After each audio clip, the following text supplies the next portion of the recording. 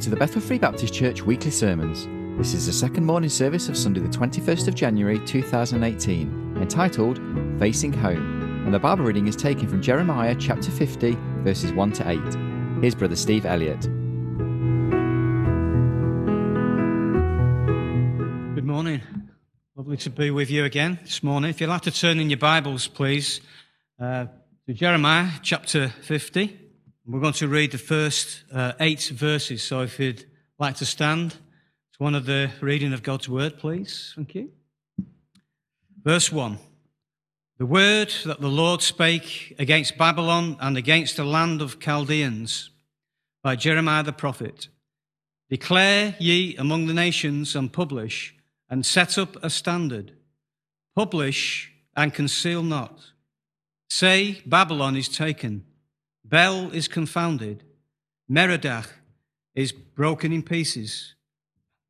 Her idols are confounded. Her images are broken in pieces. For out of the north there cometh up a nation against her, which shall make her land desolate, and none shall dwell therein. They shall remove, they shall depart, both man and beast. In those days and in that time, saith the Lord, the children of Israel shall come, they and the children of Judah together, going and weeping. They shall go and seek the Lord their God. Verse 5. They shall ask the way to Zion with their faces thitherward, saying, Come and let us join ourselves to the Lord in a perpetual covenant that shall not be broken. My people have been lost sheep. Their shepherds have caused them to go astray. They have turned them away on the mountains. They have gone from mountain to hill. They have forgotten their resting place.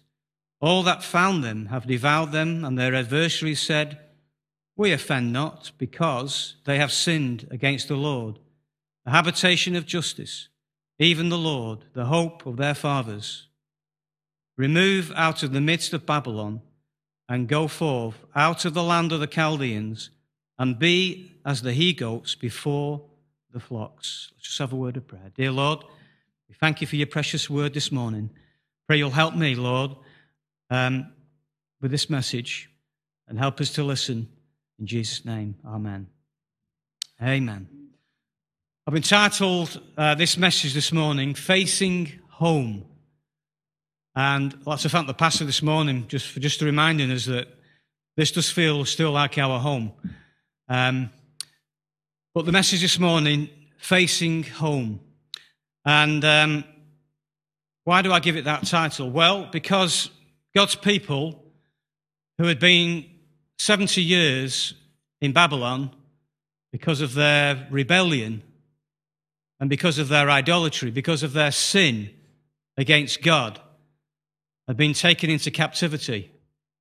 And Jeremiah the prophet here is looking into the future and is prophesying and is telling what's going to happen at the end of these 70 years.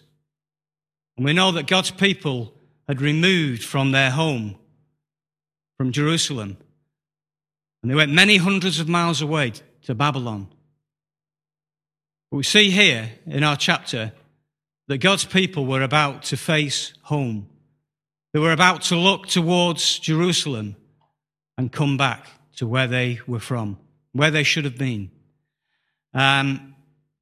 We just look in verse 5. We see here that there's an old English word. It's a word that we don't use very often, and it's only actually in the Bible 3 times, twice in the Old Testament and one in the New Testament.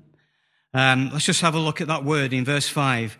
It says, They shall ask the way to Zion with their faces thitherward, saying, Come and let us join ourselves to the Lord in a perpetual covenant that shall not be forgotten. If you just look up here on the screen, we see that word, thitherward, thitherward, thitherward. I wonder if maybe we can say that word this morning. Maybe we can repeat it. Maybe after 3. 1, 2, 3. Thitherward. Thitherward. Right, I think we're going to have to try that one a few times, aren't we? It's not an easy word. It really isn't. I wonder, do you know what that word means? Anybody? Pardon? Yes, going towards. Fixed, that's right. It basically means toward. Thitherward. Toward. Okay? And we see here that God's people were to go thitherward. They were to go towards. Where were they to go? Well, verse 5 tells us that it's a place called Zion. And God's people were to turn away from Babylon, and they were to face their home, Zion. What does Zion represent in the Bible?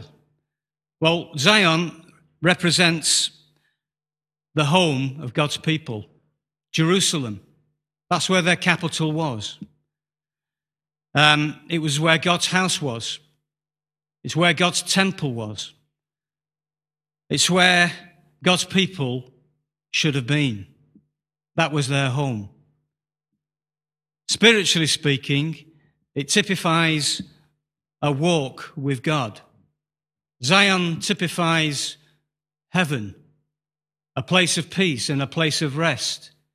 It also typifies an eternal city that the Christian is heading towards. And if you're a Christian here this morning, that's the place where we need to have our eyes fixed upon. Amen? God's people, we see here, were willing to turn away from Babylon.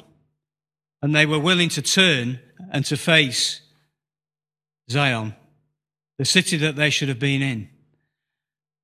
You know that we will never get far with God until we are willing to turn away from the world and we're to turn heavenward to God. You know, unfortunately, too many of us as Christians, we're playing at Christianity. We're wasting time. God has saved us, and He's saved us for a purpose. As the pastor said before, that we're here for a reason. We're not here by mistake. The circumstances around our lives are no mistake. God has had our lives planned from the beginning. And we're here for a reason. And if we're Christians, we should have a sense of that in our lives. And we need to stop playing at Christianity, and we need to start getting serious with God. And as Christians, we need to turn from the world, and we need to turn thitherward to God. Amen? Let's just see some wonderful truths here from our scripture this morning. First of all, in verse 1, we see that Jeremiah declared that judgment was coming upon Babylon. At the time that Jeremiah was writing this, it was around 600 BC. This judgment hadn't come. In fact, Babylon was a very strong city and a very strong province. But God had declared through his prophet Jeremiah that judgment day was coming to this sinful place. We read in verse 1, "The word that the Lord spake against Babylon and against the land of the Chaldeans by Jeremiah the prophet." He says, "Declare ye among the nations and publish, set up a standard, publish and conceal not. Babylon is taken, Bel is confounded, Merodach is broken in pieces, her idols are confounded, her images are broken in pieces." And then in verse 3, it talks about a nation that's going to come from the north. Does anybody know which nation that was? Well, this was the Persian Empire, the Medes. And they were to come from the north, and they were come to destroy Babylon. Babylon was a great city. It was a place where great kings ruled. It was a place where great statues were built for people to worship. It was a place where great fortresses were built. In fact, you can see some of the remnants of it today. It's a place where great sin was practiced. And I believe that we can also see here a prophecy concerning the end times. If we read in the book of Revelation that our minds and our eyes are turned to Babylon again. But I believe here that what we're going to look at this morning, we're going to look at the time of the children of Israel in Babylon and facing and coming out again back to their city. I want you to notice in verse 2, it speaks about Bel and Merodach. And it says here that Bel is confounded and Merodach is broken in pieces. These were idols that the people worshipped. These idols can be seen today if you go to certain museums. I think in the museum in London, you can see some of these idols, worthless pieces of stone that people used to bow down to. These were stones that God, the creator of the universe, made. And people were bowing down to these man-made images, these man-made idols, worthless pieces of stone. Well, they were offering sacrifices to them and bowing down to them, worthless. And this was the sin that was practiced in Babylon. But notice that it says in verse 2, it says that these images were actually broken in pieces. This is the God that they would worship. They were broken in pieces. And if you go to Babylon today, you will see that this city has been broken in pieces. It is in pieces. It's broken down. You know that these worthless idols would only last for a season. Maybe many of these people that worship them thought that they would last for eternity, and that these idols would lead them into some happiness and some rest and some peace. But they were broken in pieces. They had a short life. You know, the Bible says that there is pleasure in sin for a season, but it doesn't last. And it only lasts for a short time.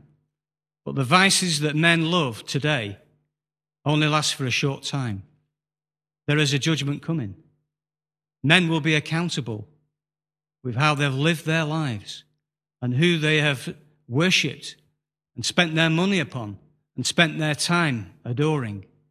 Men will give an account. The Bible says very clearly that God is a judge, and he will judge idolatry. He's going to do that. And he did it in the time of Jeremiah's people. I wonder, how is it this morning with us? Are we living without any thought for God in our lives? You know that nobody ever thought that Babylon would be broken in pieces in those days. Nobody ever thought that the gold, that these temples and these things that they worship, nobody ever thought that these things would be broken in pieces and destroyed. Merodach and Bel, great gods. You know that God knows how to deal with rebels. He knows how to deal with idolatry. He knows how to deal with those that will just continue rejecting God and his offer of salvation. The Bible says that God's Spirit will not always strive with man. Yes, God is a patient and is a merciful God. But there comes a time, there comes a line where God says, that's enough. And he has to judge. And there is coming a day where this will happen. I wonder this morning, have we been playing fast and loose with God in our lives? Maybe as Christians. Maybe we have been ignoring God's warnings for us to turn back to him.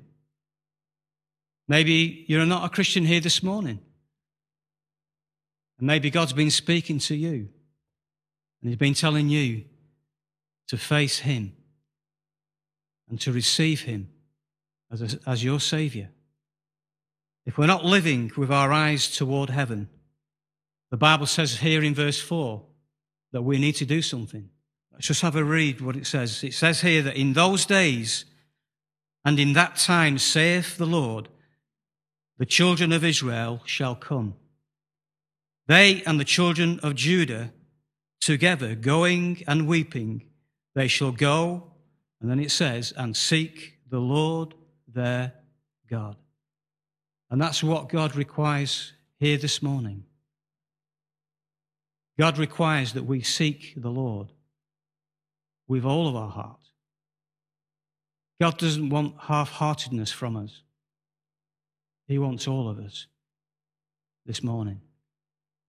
2 Corinthians 7 verse 7 says that godly sorrow worketh repentance to salvation. Notice what it says here in verse 4. It says that when they would come, it says that they would be weeping. And we see here a godly sorrow. And this is the kind of sorrow that God recognizes. It's a contrition. It's a contrite heart. And that's what God desires from each and every one of us. He doesn't want pretense. He wants reality. And he wants us to turn to him. And if we have been living our own lives, if we've been going in our own directions, and we've been rebelling against God, today is the day where we need to turn and we need to face God. And we need to come back home. Jeremiah 29 verse 13 says, "And ye shall seek me and find me when you shall search for me with all of your heart." I wonder this morning, how much of my heart does God have? How much of your heart does God have this morning? If we're honest, he doesn't have it all. If we're honest, there are times where we are half-hearted. There are times where we do slacken off. There are times where we do take our eyes off the Lord. But we need to turn back to him this morning. That's a word from the Lord. That's the word from this book this morning. We need to seek the Lord with all of our hearts. The Bible says in 1 Corinthians 15 and verse 3 that Christ died for our sins according to the Scriptures. And it doesn't matter where we are right now. Stop looking behind and look forward. Look to Jesus. The Bible says that the blood of Jesus Christ, God's Son, cleanseth us from all sins. And he can do that today. He can do that right now, where you are seated this morning. He's a wonderful God. He's wonderful. Notice here in verse 5, it says that they shall ask the way to Zion with their faces thitherward, saying, "Come and let us join ourselves to the Lord." And I want you to notice here that setting faces together toward God has an encouragement upon other people around us. Notice the wording here. He says, "Come and let us." And then he says, "Join ourselves." The Bible says, "Behold how good and how pleasant it is for a brethren to dwell together in unity." And you know, when we're dwelling in unity together as brethren, it's encouraging. Amen? You know, I was reminded of this last night when I was putting this message together, of something that happened earlier on in the week. And Angelica and myself, we set aside about 3 times special for us to come together, and we have a book that we have names and places and people that we pray for. And you know, I come home from work, had the meal, and I just forgot all about it.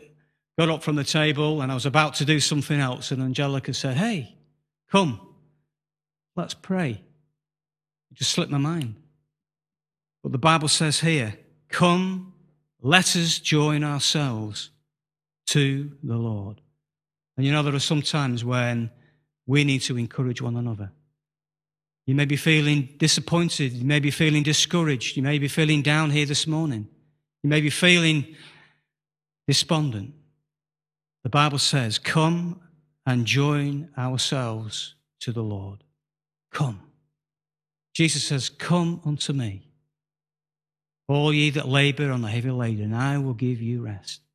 We need to encourage one another in the Lord. Amen.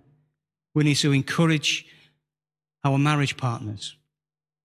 We need to encourage people in our churches, those of our families. We need to be an encouragement to continue following the Lord. I was on the telephone yesterday to my mum, and as you know, my dad's not a Christian. You know, yesterday, me and my mum, we could have spent about 2 and 3 hours on the telephone, and I could have spent that long just listening to some of the burdens that my mum has. And I just listened and listened. And I know that my mum, she loves the Lord, but she finds it difficult sometimes to continue. And there's so much opposition when one is a Christian and the other isn't. And if you're not in that kind of relationship, probably don't understand quite as well what it's like. But it's hard. But we need to try and encourage people around us. We need to try and encourage those people that are Christians, that are finding it difficult to carry on. Let's say to those people around us, come and let us join ourselves unto the Lord. Amen? We need it, and those around us need it as well. Let's be like that here in this church. Let's be a congregation that supports the pastor. It's the hardest job in this church. And the pastor won't stand in this pulpit and start complaining about everything. But we need to come together. We need to join ourselves together. And we need to pray for our pastor. And we need to pray for the workers in this church as well. And we need to pray for each and every individual. And we need to be loving and encouraging one another in the Lord. Life's difficult enough as it is. But we need one another. And we need to be joining ourselves to the Lord. Verses 6 and verse 7, we see here that the shepherds who should have helped the sheep, they actually turned away from them. Let's just have a read. Verse 6, my people have been lost sheep. Their shepherds have caused them to go astray. They have turned them away on the mountains. They have gone from mountain to hill. They have forgotten their resting place. You know that we're living in a society today where shepherds, where clergymen are turning away the sheep from God, from the great shepherd. It's unfortunate. There are people today who are even wearing dog collars, who are actually turning the sheep away. Angelica and myself, we were living in Liverpool, and I think I mentioned last time that we were here. And the Bishop of Liverpool, last year, he was the patron of the Pride Festival in Liverpool. And he actually got up in front of thousands of people. You can see it on YouTube. And he apologized on behalf of Christians and Christianity for the things that have been said against homosexuality. I wrote a letter to the bishop. He replied, but there was no sorrow or repentance for what he had done. And just a few weeks ago, he was on the radio, and he had just been helping the LGBT groups, in their persistence to walk in that sinful way. This is where we are in society today. Thank God that we have a shepherd here this morning, a pastor who cares for the sheep.